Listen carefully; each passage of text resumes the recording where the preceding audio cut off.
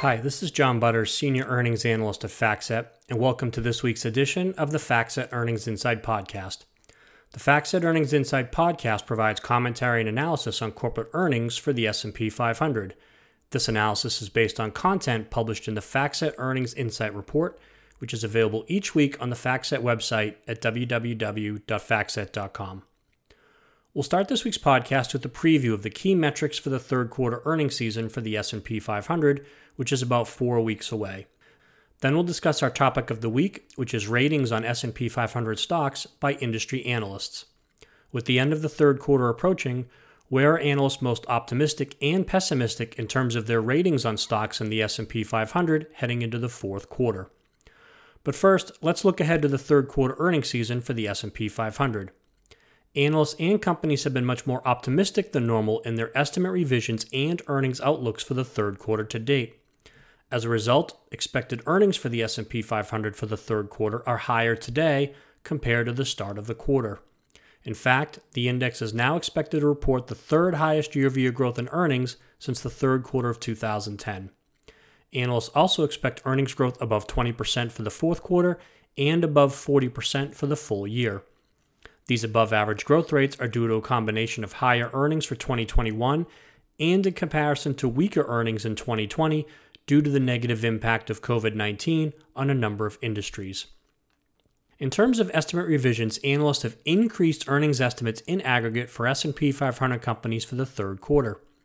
We typically look at the change in the bottom-up EPS estimate for the index to measure EPS estimate revisions by analysts. The bottom-up EPS estimate for the third quarter has increased by 3% since June 30th. Now, this is unusual because in a typical quarter, the bottom-up EPS estimate usually decreases by 4 to 5% during the quarter. However, it should be noted that the third quarter bottom-up EPS estimate increased by 3.8% during the first 2 months of the third quarter, but has now declined by 0.8% during the month of September. In terms of guidance, more S&P 500 companies have issued positive EPS guidance for the third quarter than average. In determining whether guidance is positive or negative, we compare the projection of the company to the mean EPS estimate of the analysts at the time of the guidance. At this point in time, 102 companies in the index have issued earnings guidance for the third quarter. Of these companies, 55 or 54% have issued positive EPS guidance. This percentage is well above the 5-year average of 39%. Again, it should be noted that although the overall numbers are positive, 10 more companies have issued negative guidance and 12 fewer companies have issued positive guidance compared to the previous quarter. Because of the net upward revisions to earnings estimates and the overall positive guidance, the estimated year-over-year earnings growth rate for the third quarter is higher now relative to the start of the quarter.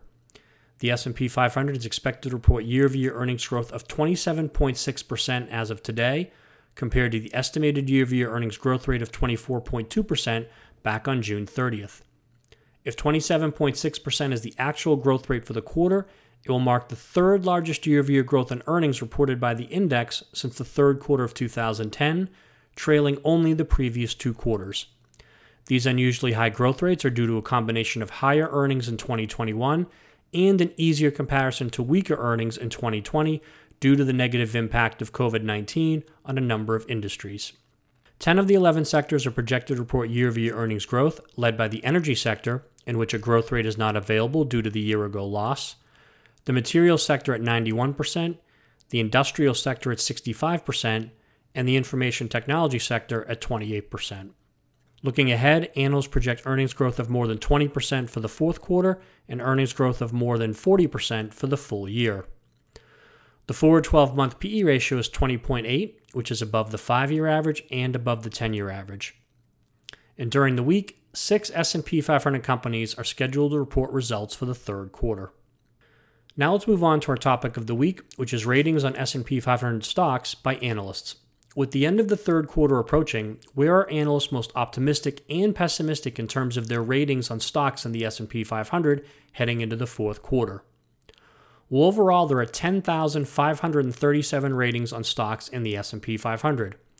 Of these ratings, 56.9% are buy ratings, 36.8% are hold ratings, and 6.2% are sell ratings. Over the past 5 years, The average month-end percentage of buy ratings is 52%, the average month-end percentage of hold ratings is 42%, and the average month-end percentage of sell ratings is 6%. So we're seeing more buy ratings, fewer hold ratings, and approximately the same number of sell ratings relative to the 5-year average.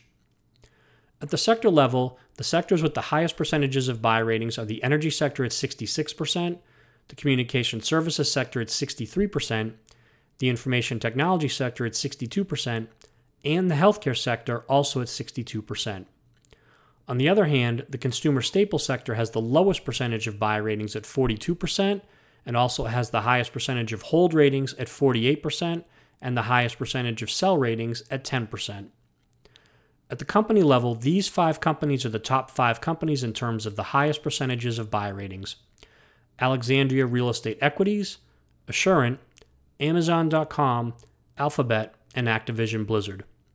On the other hand, these 5 companies are the top 5 companies in terms of the highest percentage of sell ratings: Consolidated Edison, Lumen Technologies, Snap-on Corporation, Robert Half International, and American Airlines Group. It is interesting to note that even with a 32% price increase since the end of the third quarter of last year, analysts are more optimistic on S&P 500 stocks today compared to September 30th of 2020. On September 30th of 2020, 53.4% of ratings on S&P 500 stocks were buy ratings compared to 56.9% today. 10 sectors have a higher percentage of buy ratings now compared to September 30th of last year, led by the consumer discretionary sector, which has seen an increase to 58% from 52%, and the information technology sector, which has seen an increase to 62% from 57%. On the other hand, the consumer staples sector is the only sector with a lower percentage of buy ratings now compared to September 30th of last year, with a decrease to 42% from 46%. However, there's been little change at the sector level in terms of ranking by buy ratings. The same 4 sectors, energy, healthcare, communication services, and information technology, that had the highest percentages of buy ratings on September 30th of last year, also have the highest percentages of buy ratings today. On the other hand, the same 4 sectors, consumer staples, financials, real estate, and utilities, that had the lowest percentages of buy ratings on September 30th of last year, also have the lowest percentages of buy ratings today. This concludes our podcast for this week. Thank you for listening.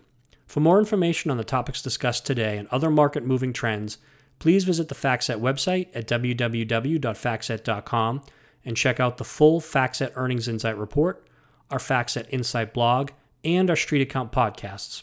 And of course, stay tuned for next week's edition of the FactSet Earnings Insight podcast.